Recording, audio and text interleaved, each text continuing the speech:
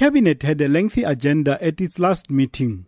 Top on Minister Radebe's list was that ministers were encouraged by the 3.3% GDP growth in the second quarter of this year. He said the growth in manufacturing as well as mining and quarrying shows the resilience of the economy in these tough times. They also welcomed the news that a second unit of the Medupi power station has been synchronized to the grid. On government efforts to ensure that departments pay goods and service suppliers on time, several measures have been implemented by both the Department of Planning, Monitoring and Evaluation and the National Treasury to fast-track the payments. This problem has a very negative impact, especially on small business. Some of them even are liquidated when government does not pay within the required 30 days. But there is some improvement that is taking place at that moment in time. Going forward, we would like to see a situation where accounting officers must charge those affected officials for financial misconduct in terms of the PFMA so that we can deal with this matter effectively. Minister Radebe says Cabinet recognizes the struggles young people encounter as they try to educate themselves. He added that government remains committed to ensuring quality, affordable education. He, however, said Cabinet was concerned about violent protests at some of these institutions. Those are criminal activities.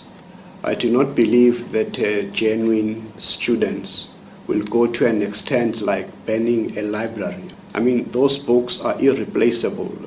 Why would a person do a thing like this? So that's why our call is that genuine grievances of students are being undermined by these criminal activities that destroy the very same institutions that we want to promote. He also revealed that the public protector subpoenaed the Secretary of Cabinet to provide information about the interests of cabinet ministers as part of her investigation into allegations of state capture. The public protector issued a subpoena to the Secretary of Cabinet asking two things: the declaration by members of Cabinet between October last year and this year, and secondly, the minutes of Cabinet about the appointment of acting ministers.